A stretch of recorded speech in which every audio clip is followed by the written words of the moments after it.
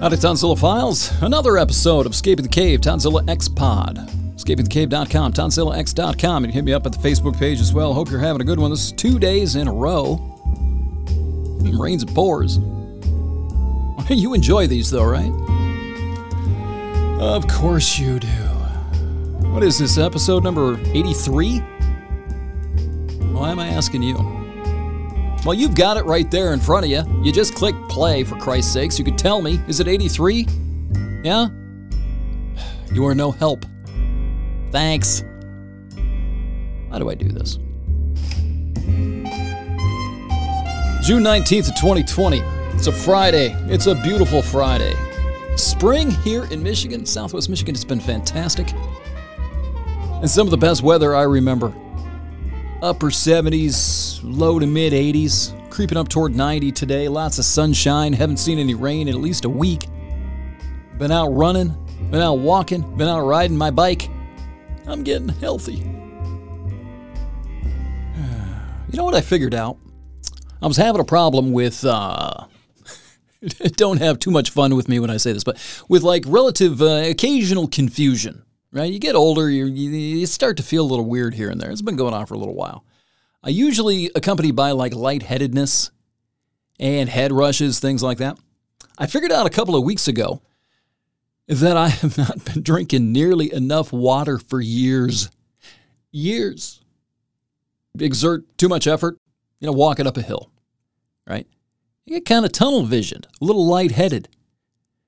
I did a little online research and figured out I was probably drinking about a quarter of the amount of water that I need every day. I started doing that. I started tracking it a couple of weeks ago and drinking like a ton. And I tell you, I felt 10 years younger immediately. Just simple water, man. Getting out, getting the heart rate going. It's easier to do here in June, here in Michigan anyway, than it is in January or February when it's 20 degrees and wind blowing all over the place. But it's been great the last couple of weeks. So combined with that water thing and getting out and getting a little exercise, getting the heart rate elevated, I haven't felt this good in at least 10 years. I'm motivated. I want to go ride from Pittsburgh to D.C., literally. Woo! Got my eyeball on Mexico and South America. Got my foot problem taken care of. I had this nerve thing with my feet. Morton's neuroma. It's a runner's thing, but I think it also comes from carrying a backpack around for so long. Got that taken care of. I'm ready to attack shit now. Whew. Feel all testosterone filled and stuff. So anyway, if you're a gentleman of a certain age, if that sounds familiar to you, drink more water. Drink a lot more water. Like a shitload. See if that helps. I hope it does. So how'd you like yesterday's episode? Was it fun? Did that make you as uncomfortable as it made me? Yeah, I sat here and thought about that for a minute before I released it while I was editing it. And actually after I finished it, before I started going back and re-listening to it. I thought it was worse than it actually was. But it's weird, isn't it? I didn't put anything in there that was that revolutionary or that controversial. I just had an honest conversation with you. But having an honest conversation with people, saying what you really think, is sort of a revolutionary act these days, isn't it? You get a little, you start wondering and start kind of, are people going to react to this the wrong way? Are they going to start saying that I said something that I'm really not saying? The one thing that stood out to me was the part about Thomas Jefferson saying that once the slaves were emancipated, that they should be sent out. And I've got visions of woke flake terror. Woke flake outrage. He's saying send them all back. That's not what I'm saying at all. And you know it. If you go listen to it, it's not what I'm saying at all. I got this thing in my head, and I suspect a lot of you feel it too when you get ready to go say something thoughtful but honest, but against one doctrine or the other. It's like this little twitch. It's like, I don't want to deal with this because they're going to twist it, they're going to take it, they're going to blah, blah, blah, blah, blah, blah. Thought crime. Speech crime. It's a side effect of the culture in which we live. I'm not going to talk too much more about that today, but the rest of this episode is going to touch on some of that. How people do not listen to the words that are coming out of your mouth. They're sitting there waiting for something they can seize and grasp upon. Waiting to talk, looking for something to use. That is not a conversation. That is not discourse. It's a lot of things. It ain't discourse or conversation. It's trial by rhetorical combat. A couple things I did see today that'll tie into this as well. Apparently Donald Trump took to Twitter. I think he either shared or posted, outright posted. Can't remember. Whatever. Go find out for yourself. But he added to his Twitter account a doctored video taken from CNN with a manufactured fake cryon on top of it, completely taking the video out of context to his Twitter account. Doesn't surprise me with the first question I ask. Oh, great. Well, you've outed it. Does anybody care? Does anybody care that it was fake other than the people who are already howling against Donald Trump? Do the people that matter, the people who are actually going to vote for him, the people that support him, do they care? Will it change anything? Probably not. That's just fake news. They have the out. This is a real problem, man. When you tell people the truth, when people are bullshitting themselves or they've been bullshitted, they've been hit with disinformation or propaganda, whatever. When you tell them the truth, when you show it to them right in front of their face, they still won't accept it. They still will not alter the mental processes. Anthony Fauci came out and was talking about an anti-scientific mentality, this anti-intellectual, anti-scientific mentality the country has. That's part of it. They will not alter their opinions, their worldview. They will not alter anything, even in the face of bald facts. The facts don't matter. It's the schema, it's the worldview, it's the pseudo-environment. That's all that matters. All that matters is maintaining that. In preparation of today's material, I decided to go off the reservation again. I wanted to go check on some people, some old friends, some old debating partners, and people out the airlock, off into social media and matrix obscurity now. No incoming signal from them unless I go look for it. Talked about that before, right? And I went to one guy's page. He's a conservative dude, Trump guy, gun guy. And his page, I haven't looked at it, probably, I don't know, I haven't really scrolled through it in a couple of weeks, but I wanted to see the kind of stuff he was putting up there. Okay? And it's littered. I swear to God. It's littered with those warnings that Facebook's putting out about fake news, disinformation, mistruths. His page is littered with them. And he didn't take any of it down.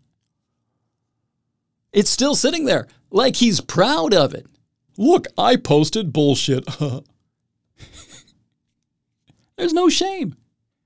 There's no shame in the fact that the stuff that you're posting, this pro-Trump, anti-Democrat, anti-socialist, anti-Biden stuff, anti-Clinton stuff, still Clinton stuff, is utter horseshit. You don't care. This is what I'm talking about. You can be shown that the stuff that you're spreading, the stuff that you're disseminating, is horseshit and you don't care. Your fans don't care. Your followers don't care. It's ideologically faithful. It's loyal. Doesn't matter if it's true. Truth? Who gives a shit about that? It fits the narrative. That's all I need. And you're telling me we don't have a country. It's entrenched in these religious minds. Yes, minds. Like the Middle East. Conflicting, combative, mutually exclusive religious minds. Arguing over which fantasy is reality. We are on a dangerous course here, my friends. This whole idea, having a real conversation, not to have a real conversation, it's all bullshit. It is all bullshit. That concept is dead. And I'm about to tell you why. Great!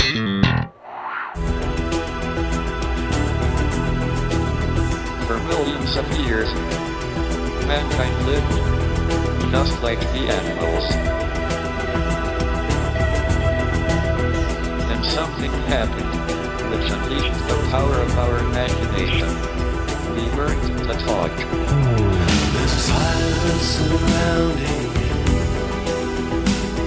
I can't seem to think straight. I sit in the corner and no one can bother me. I think I should speak now. Why won't you talk to me? I can't seem to speak now. You never talk to me. My words won't come out right. What are you thinking? I feel like I'm drowning. What are you feeling? I'm feeling weak now. Why won't you talk to I me? can't show my weakness. You never talk to me. I sometimes wonder, What are you thinking? where do we go from here? What are you feeling?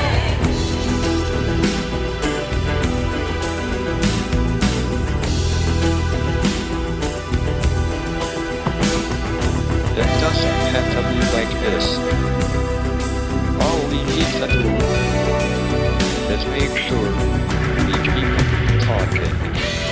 That's Pink Floyd's Keep Talking, featuring Stephen Hawking. Yeah, that's him in there. What a great song. One of the few Floyd tunes that I played that I thought was underplayed. There's a good message in there, though. That song was released, I forget it, either in the 70s or 80s, but either way, long time before social media was part of the Zeitgeist. Zeitgeist? How do you pronounce that? Either way. So the guy in the song, the protagonist, he's sitting there, he doesn't know what to say. He's off in a corner by himself. Literally today, in 2020, nobody has that problem unless they want it. We have these miniature broadcast devices, literally, with global reach, instantaneous global reach sitting in our pockets anytime we feel like we have something to say, whether it's thought out or not. We have the capability to reach anyone on the globe who's listening. I put forth and maintained the theory that social media accounts should be treated and regulated as broadcast devices, broadcast outlets with accountability. That may be another discussion here. But that's the power of the technology now. That's how far things have come since myself and probably most of you were children. We have the capacity to reach anyone we want at will. And unfortunately, the enlightened part of the species has not kept up with the species' reach and ability to touch base, influence, agitate anyone around the globe at will. So what I want to talk about today is that, and how this ubiquitous reach, in conjunction with data overload, data confusion, the loss of a tethering to an external truth, has taken this trendy idea of real conversations, the ability to keep talking to each other, really talking to each other, and obliterated it. There is next to no such thing as public discourse anymore. It's out the window. I don't care how many times Don Lemon says on CNN, it's time to have a real conversation about race. I don't care how many times he said it. I don't care how many times Brooke Baldwin belches it in the afternoon. It doesn't matter. It's dead. Have you noticed? These debates that we have on this virtual digital public square I like to call the Matrix, these debates, I'm doing the quotes thing here, they're not real.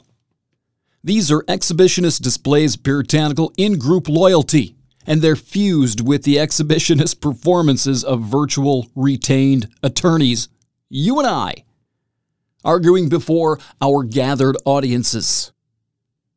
They're not intended, these debates, to find any kind of external truth on which to agree. They are battles waged to prove one combatant or the other to be victorious before the assembled crowd.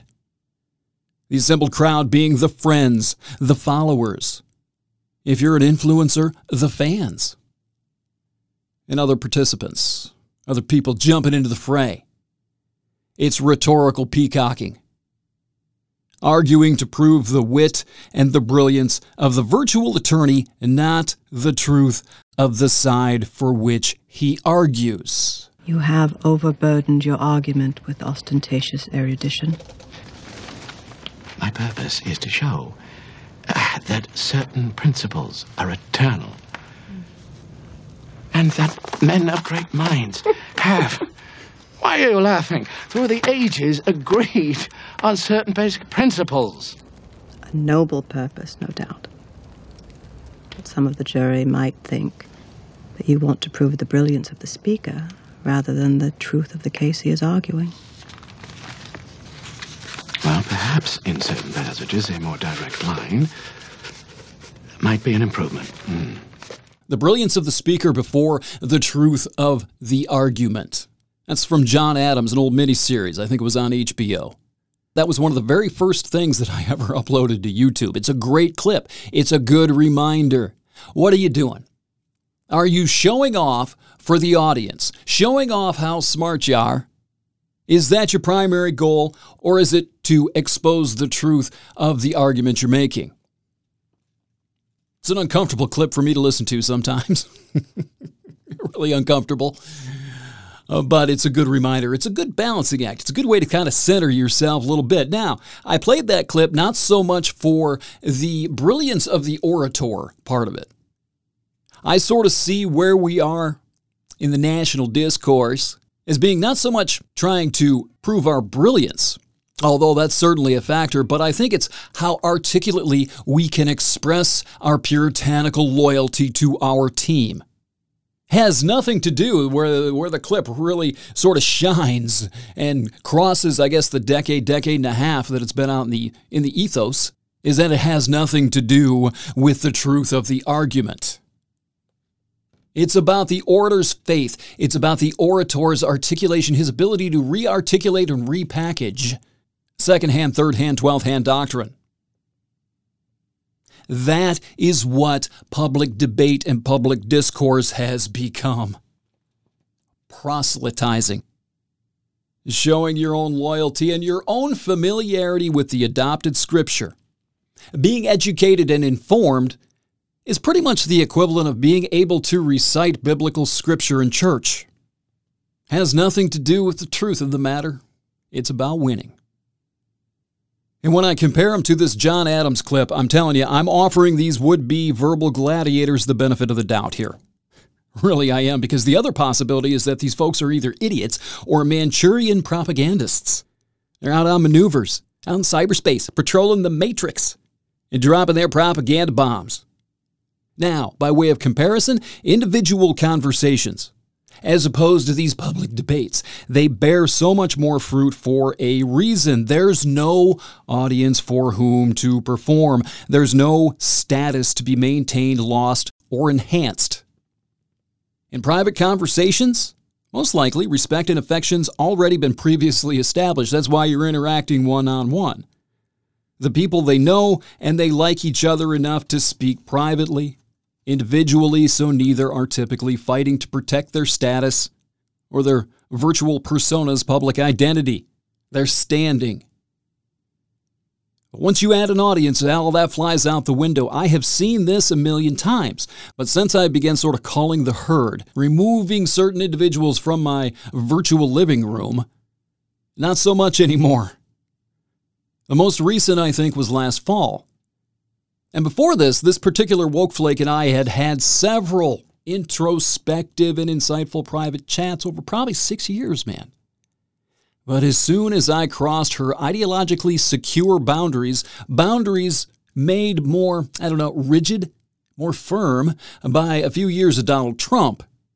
Once I did that on my own profile, mind you, on my own profile, not hers, she could not resist proselytizing about militant feminism and white privilege.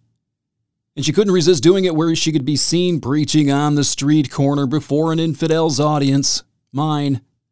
Personal honor suddenly came into play, and her status as an enlightened and witty liberal crusader had to be protected. Social status, social momentum, blah, blah, blah, blah, blah. Boil it down, it became blood sport waged in the Colosseum. For all to see. Who's going to win? And after enduring word-to-word combat for 11 years, it's not hard for me to sense where it's going. I kept my sword from those days, but I sharpen it often, so I indulged her. Indulged her in the egocentric voyeuristic orgy until she finally and predictably purged herself. I didn't even have to do it. And to be honest with you, I should have just aborted her in the Holy War's first trimester. Late-term abortions are always bloody, right? In the bigger generalized picture, there is no side. Doing quotes again, no side to blame here. Both factions in this puritanical holy war partake. These echo chambers are filled with homogeneously thinking faithful. They're ready to pounce on any perceived heresy, blasphemy, or infidel behavior. And the ego's defenses kick in, and to save face before the gathered herd, the verbal blood sport begins. The retained attorneys don their fancy rhetorical suits, take to the virtual stand, only to re-articulate someone else's threadbare arguments. Wash, rinse, repeat. This happens everywhere. Twitter is the zenith. Facebook's notorious in that regard as well because of the gathered jury. The targets actually meant to hear, indulge, and presumably judge the winner. These trials by rhetorical combat, they're often actual friends, people you know, people one of the combatants know, or perhaps, in certain cases, I've seen this a lot, both of you know them. And it's like a fight in the schoolyard back in high school. Who's going to win? It becomes some bizarre battle for social media cred. Hallway status. I don't need to explain too much of this because we've all seen it, we've all experienced it. And it can be defined as many things. Discussion, conversation, and discourse, however, are not among those things. And one of the things I find most annoying is that these pro bono attorneys, these free attorneys, these retained free attorneys, are almost always rephrasing second, third, 15th hand rhetorical fuckery.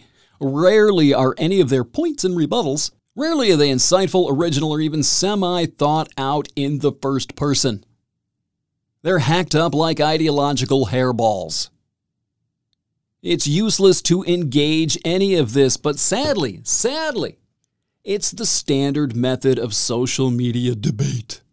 That's what's passing. That's what you're engaged in 80% of the time, 90% of the time when you engage in a social media debate. If it doesn't start out that way most of the time, tell me if I'm wrong, most of the time it descends into that if you are not locked and sealed inside an ideological echo chamber, if you're not locked in the church discussing the ideology or the theology with the faithful. As soon as an infidel makes its way in there and starts preaching some other God's scripture, holy war. Worse than that, this particular symptom of the social media disease is rapidly spreading into the real world as the first generation that's been raised on these platforms completely unaware of life without it, as they swerve, stumble, and stagger into adulthood. There's no, quote, real conversation taking place. Just public proclamations of group righteousness and denouncements of both scapegoats and generalized out-group evil. This is the psychology of insurgency, of manufactured agitation propaganda, whose machinery is designed to hijack and destabilize a population from within. I have a whole series on this from last year. Whether the source is foreign or domestic, it does not matter. The effects are what matter, and the effects are exactly the same. I don't want to go on a foreign disinformation tangent here, so I won't. But I will say this. Let's assume, for the sake of argument, that our source is primarily domestic. We'll assume that for just a second. How much easier is it for outside actors, outside agitators, to exploit social media and exploit that internal agitation, as opposed to having to manufacture and then trigger it and then fuel it from outside all by themselves? It's already here. It's already in place. Just throw gas on it, man. It boils down to is simple. It's not them. It's us. We are responsible. Now, in my not so humble opinion, you have to be a fucking idiot to either indulge or invite further participation in this shit. But bilateral agitation is both the Facebook and electronic media engagement model. It is. You know it, I know it. It's obvious. It's clear. Activist, agitation media. Putting the ideological slop in the trough, as I like to talk about, so the cattle can go feed, can go reinforce their faith. Of course, it's the business model because it works. And it works because self-righteous agitation appeals to countless innate and primal urges. People love it. Exploiting that has made the likes of Zuckerberg billionaires.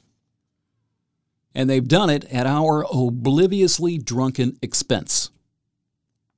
Now, I'm convinced that as we now approach a full generation of social media use, going back to MySpace and all that, this is greatly contributing to our growing inability to engage in meaningful public discourse.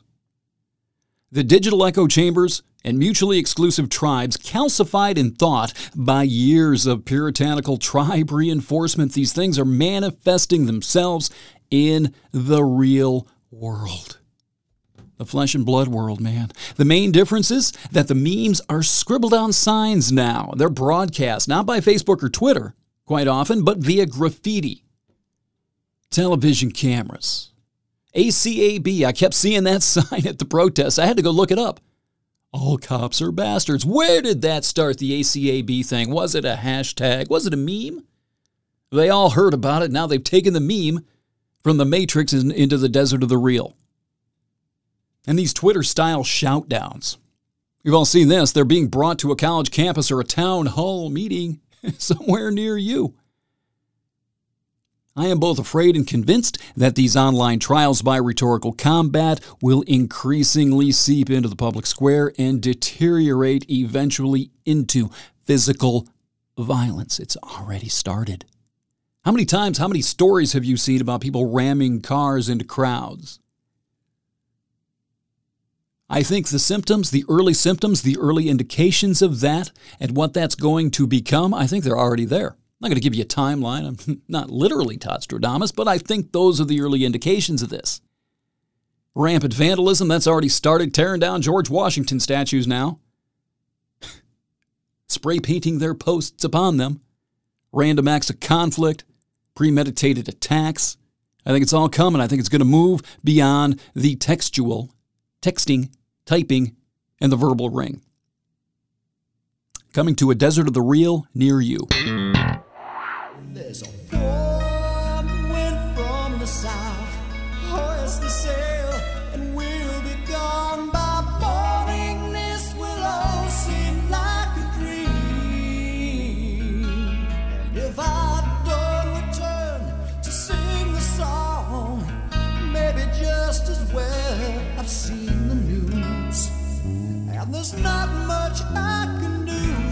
I'll tell you, that line right there, that speaks to me.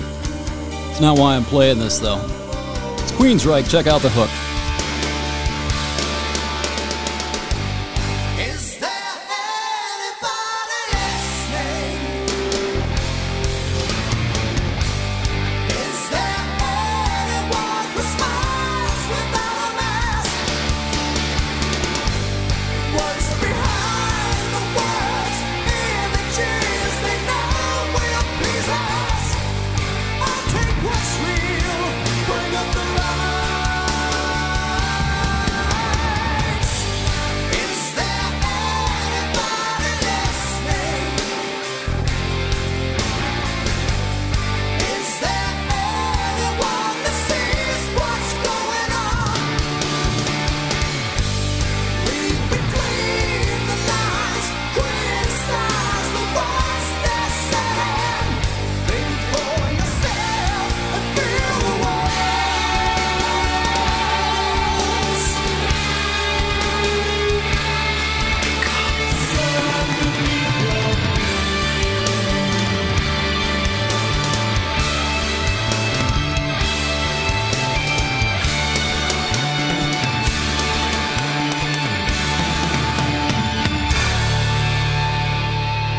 never been much of an album guy. I think that was from Empire, though, right?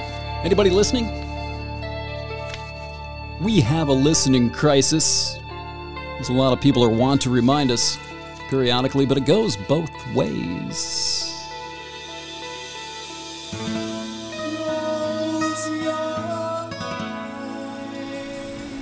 I decided to dig that out because I've got one more segment that actually talks about listening. And as I said, there is a listening crisis going on right now. Everybody's talking. Everybody is waiting to talk, waiting to have their voices heard, and not a single damn person seems to be listening to anything anyone else is saying. And when I say listening, I mean really listening. And this boils down, it comes all the way down to the individual interactions we have with each other. I've noticed this for a long time. I've participated in this admittedly. But somebody pointed it out to me, and it helped. So I am going to suggest this to you and see if it applies. If it doesn't, feel free to discard it, but you're going to notice it. I promise you. And people are actually trying to discuss things in person, face to face, with their actual voices as opposed to their ferocious fingertips. It's nearly impossible for them not to talk over the other person. Have you noticed this? It's made me wonder if we've gotten so used to text communication that we've begun skimming voice interactions, skimming them, looking for things to verbally post. It's an established fact. It's been studied. People rarely read and thoughtfully process full articles online. Full anything online. They skim it for useful parts, and then they move on. Horizontal thinking, horizontal surfing, as opposed to vertical, digging deep into the subject matter. Skim and bounce, skim and bounce, skim and bounce. That's why you so often see these articles that have bullet points decorating the top of the page. People want the crux of it. They'll skim it anyway, so put the bullet points at the top. That's why you rarely see anything longer than a few hundred words. Short and impatient attention spans attached to informational foragers hunting specific, useful content, especially among those looking for recycled bullets to shoot in combat, or recycled scripture to reinforce their congregation's faith. This is what we call online research. I'm doing my research on the internet. Are you? Is that what you're doing? Usually not, I dare say. I'm daring to say a lot these days. Personally, I think we've mutated. I think we brought that online trait into our personal interactions. Constantly hear it. I constantly hear people talking over the other person before they've had a chance to finish their thought. During these supposed acts of enlightening dialogue, each party is only listening up to the point where they either think of or find something to use, sitting impatiently while waiting to talk. That's the key, waiting to talk. Sitting impatiently, listening, integrating what the other person has to say, it appears to be to most people an intolerable act. And it happens everywhere. All you have to do is pay attention and look for it, even perhaps, especially in yourselves. I admit it right now, freely, I was once notorious for doing this. I thought I was being passionately outspoken. Not quite. And I admit, I still struggle with it from time to time. Every now and then I have to quietly paralyze my own jaw to keep from cutting somebody off.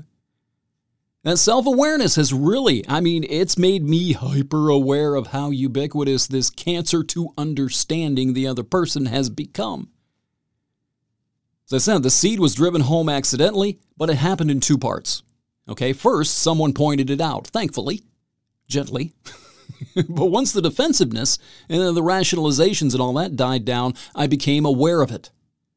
Even if I didn't want to be, I knew it was there, and I paid attention.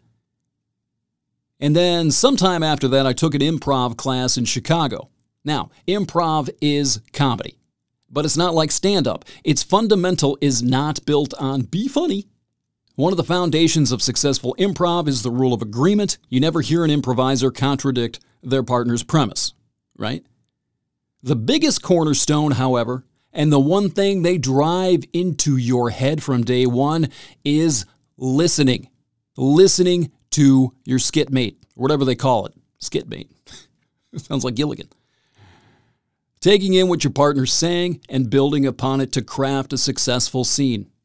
Taking that class, I realized how poorly I listened. It's embarrassing. It was embarrassing. I never finished the course, nor did I ever take a real stage. I had my moments, where I could kind of be amusing and funny and plugged in, but to be honest, I sucked. Terrible. Because when I was taking part in these training exercises, I realized how poorly I listened. I was always locked inside my own mind, thinking how I could be clever, or worse, how I could be funny. How I could be intentionally funny. I wasn't paying attention to anything else going on around me, just like maybe a half an eye in the periphery paying attention to what was going on. The rest of the time, I was sitting in my own head, worried about what I would do rather than being plugged in with the cast. I was sitting there waiting to talk rather than participating with those in the scene. I can't prove it. I can't. Just a theory, but I'd bet my car to your donut that this mentality is endemic amongst social media's avatars. Everybody knows what reading comprehension is, right? But I also wonder how this inability or refusal, whichever it is, to really listen to the other person has eroded our verbal comprehension skills as we sit locked inside of our own minds, plotting our little retorts as we impatiently just sit there and wait to talk. There is much more to this. There's much more to this, but that's an interesting and ominous thought, isn't it? That we cannot decipher the meaning or patiently sit out and wait to understand what the other person is saying before we decide we need to interject something. We have lost verbal comprehension. I don't know if we've lost it or just blocked it. Either way, it's really a problem. I don't know if it's a lost skill or just a refusal to engage that part of the mind. But something's going on there. I think that dog's going to hunt. Now, as I said, waiting to talk, rudely cutting people off after failing to listen to much of what they said, it was and is something I was first made aware of that existed in myself. It happens a lot. A lot of things I see in myself that I didn't realize were there, I start to notice in other people, and vice versa. Once it was pointed out, though, even after that, it still flares up, particularly when I'm pissed off and agitated. But before it was pointed out, hardly ever noticed it, hardly ever thought about it. Then, I got my hands on The Shallows by Nicholas Carr, and it began making a whole lot more sense. Marshall McLuhan's classic book, Understanding Media, helped as well. We are rewiring our own minds via neuroplasticity. Habits. New habits of informational gathering, new quirks of conversation. Habits and quirks that are not conducive to civil cooperation and authentic and genuine understanding.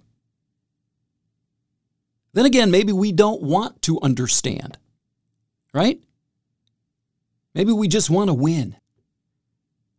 Maybe we're simply indulging the primate's innate urge to impose, dominate, control.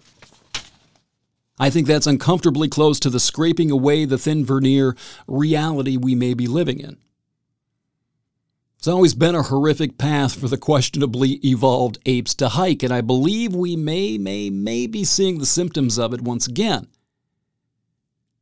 I'm not sure if it's the cause of the effect. It could be both, each perpetuating the other, but much of this may possibly lie in the combative and consistent Puritanism infecting our untethered from external truth ideological cults. As usual, this is not black and white. There's no magical spell that's going to end this. I'm not going to come out and have these magical words that are going to make this go away. The switch is always internal. You have got to do it. As it comes with curating your informational ecosystem, all the data coming in. This is all up to you. I can't do it. You have to do this. We collectively have to do this individually. Or we're not going to remain a free society. It's as simple as that. But again, it's not black and white. I've said myself, that I'm not going to listen to retained hack attorneys arguing their ideological client's case any more than I'm going to listen to a resurrection sermon in an evangelical church. It's proven to be a waste of time. I anticipate their arguments because I know and have heard their positions for 10 years. I've heard these arguments in different iterations, in different packaging a million times. I don't care how the firebrand preacher repackages and rearticulates it. I'm not buying that the zombie Messiah literally woke up and pranced forth from his cave. Nor am I going to be convinced by the magical powers of rearticulation that the gender voice in your head serves as a permission slip for boys to join girls' track teams. Nor are you going to magically hypnotize me into believing that the innocent until proven guilty standard does not apply to men simply because someone created a hip little hashtag. In each of these cases, I know the proselytes are retained as advocating attorneys or preachers. They're not seeking anything. They're not looking for anything other than the means to impose their beliefs upon me.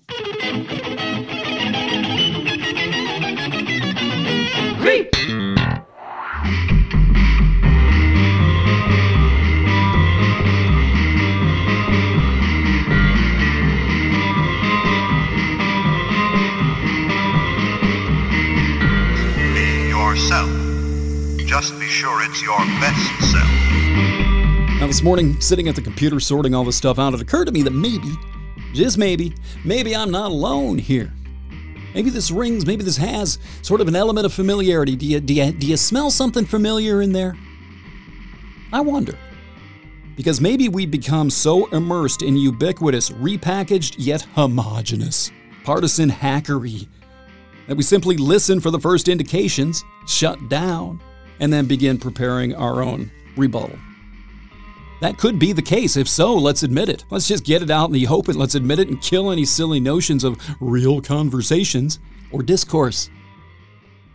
If that's where we are, then we really are metaphorical apes swinging verbal sticks at each other in a collective headlong rush towards literal proper use tribal warfare. A lot of this is not new. Ralph Waldo Emerson wrote about it in the mid-1800s, for crying out loud. But with social media, it's been exponentially worsened and unleashed globally. Again, this cannot end well with no gatekeeping adults moderating the chaos. Maybe you disagree. Show me your work. You can convince me. Sure, I'm looking for an exit ramp off this dystopian freeway. I'll take it if you can show it to me. Make it good. Where is it?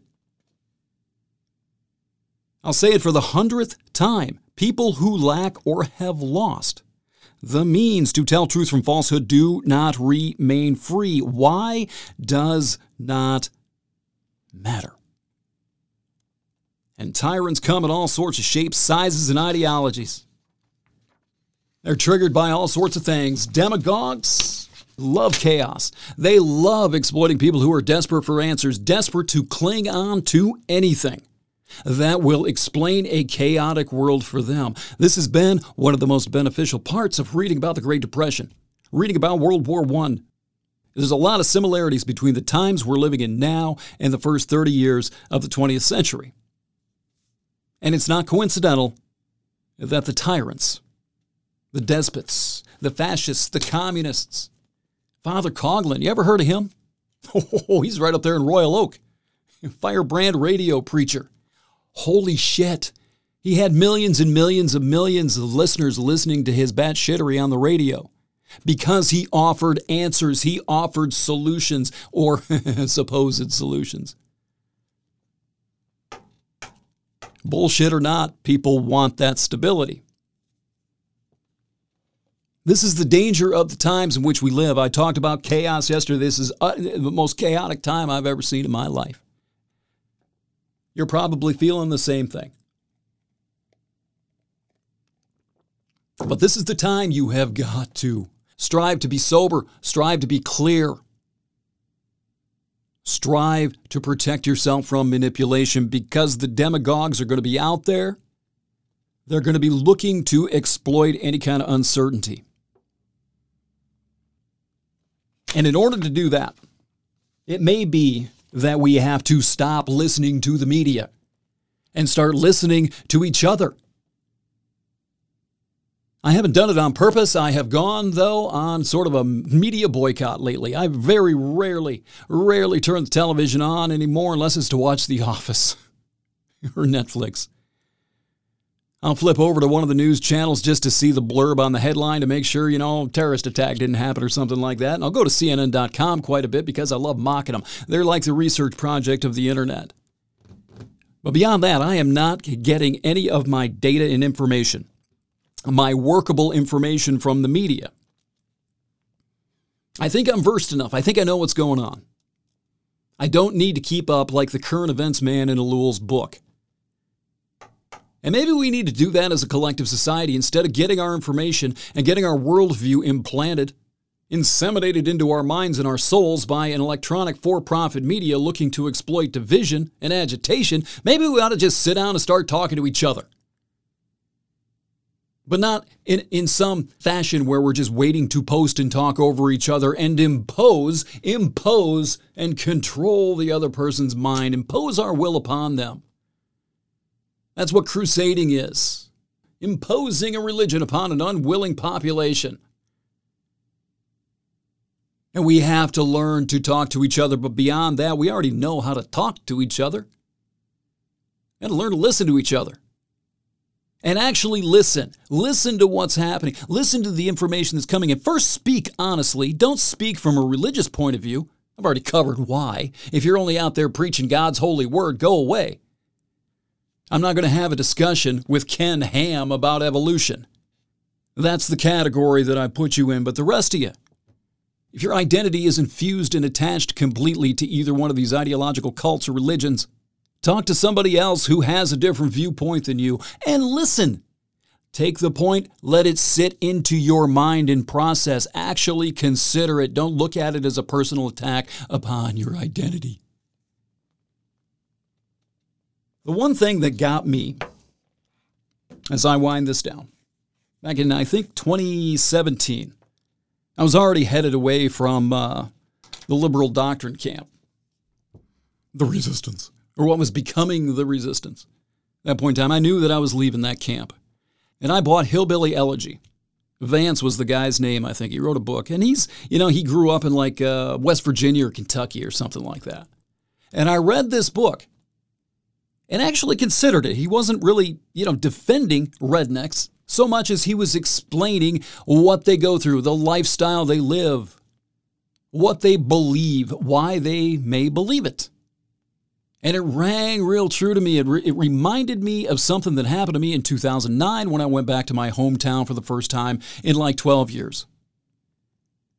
I saw with my own eyes how people were struggling, how they were living. I had some genuine conversations, face-to-face conversations with people, and realized these people aren't as bad as perhaps I've been making them out to be. Or definitely how bad my cohorts have been making them out to be. I saw the empty businesses. I saw the empty factories. I saw people actually engaging in bartering. Bartering services because the jobs had dried up in 2009. Most of those never came back. Anyway, when I read that book, it decalcified the liberal doctrine I had been basking in. Just a little bit, just enough to allow it to crack and allow it to be slowly swept away. I can start seeing with my own eyes again. Questionable results here and there. I slip constantly. I'm human. I get agitated. I get sucked into stuff just like everybody else. But I attribute reading that book to opening up that eyeball that I once had, that I had purposely closed. And it was because of the ability to listen to what the guy was saying. He was speaking honestly, and I was actually listening honestly. This happens so many other times. Hitchhiking has been a fantastic resource for this. And I can't give that to you. I don't expect you to go out and hitchhike. But being exposed to these folks, sitting in the car with them, talked about this, man, getting in the car and being one-to-one, alone. asking the right questions, and taking the time to really sit there quietly and listen to what they have to say. It offers you another perspective. It gives you another stroke of paint on the mural. It's priceless. I've run into so many people like that, and I think what I'm going to do with the Facebook page, at least in the short term, I've met so many great people doing that, so many good people. I know part of my problem here. Part of my problem is I have seen the good side of people. I've seen it. I've experienced it. I've seen the light of this human duality as opposed to this black side over here that I'm constantly dwelling on. I know people are better than this. I've seen it. But I don't understand. Yes, I do. I do understand. But what I'm going to do with the Facebook page, methinks, is I'm going to start posting some of these stories of the people. It's going to pretty much get me out of the narrative of these old travel posts of mine because I'm talking about somebody else. It's not going to be, then I slept on a train or then I slept in a cornfield. None of that shit. It's usually just people that I've talked to, and I'm talking about these people and these conversations that we've had and the insights that they have graciously given me. I may start throwing those up on the Facebook page just to kind of remind both myself and other people of the decency that resides buried beneath this bullshit. And encourage people to channel it, go find it in yourselves. Because that's the only thing that's going to give us any semblance of hope. Any semblance of hope has got to come from us. And the ability to be able to communicate with each other as countrymen, again, to see ourselves as one instead of these factionalized little tribes whose special interests are the only ones that matter. We can't survive like that. You just can't. And in this environment, with this kind of technology, this ability to stoke agitation and rage and turn people against people, no way. It is the people. The problem is us. Therefore, we are the solution.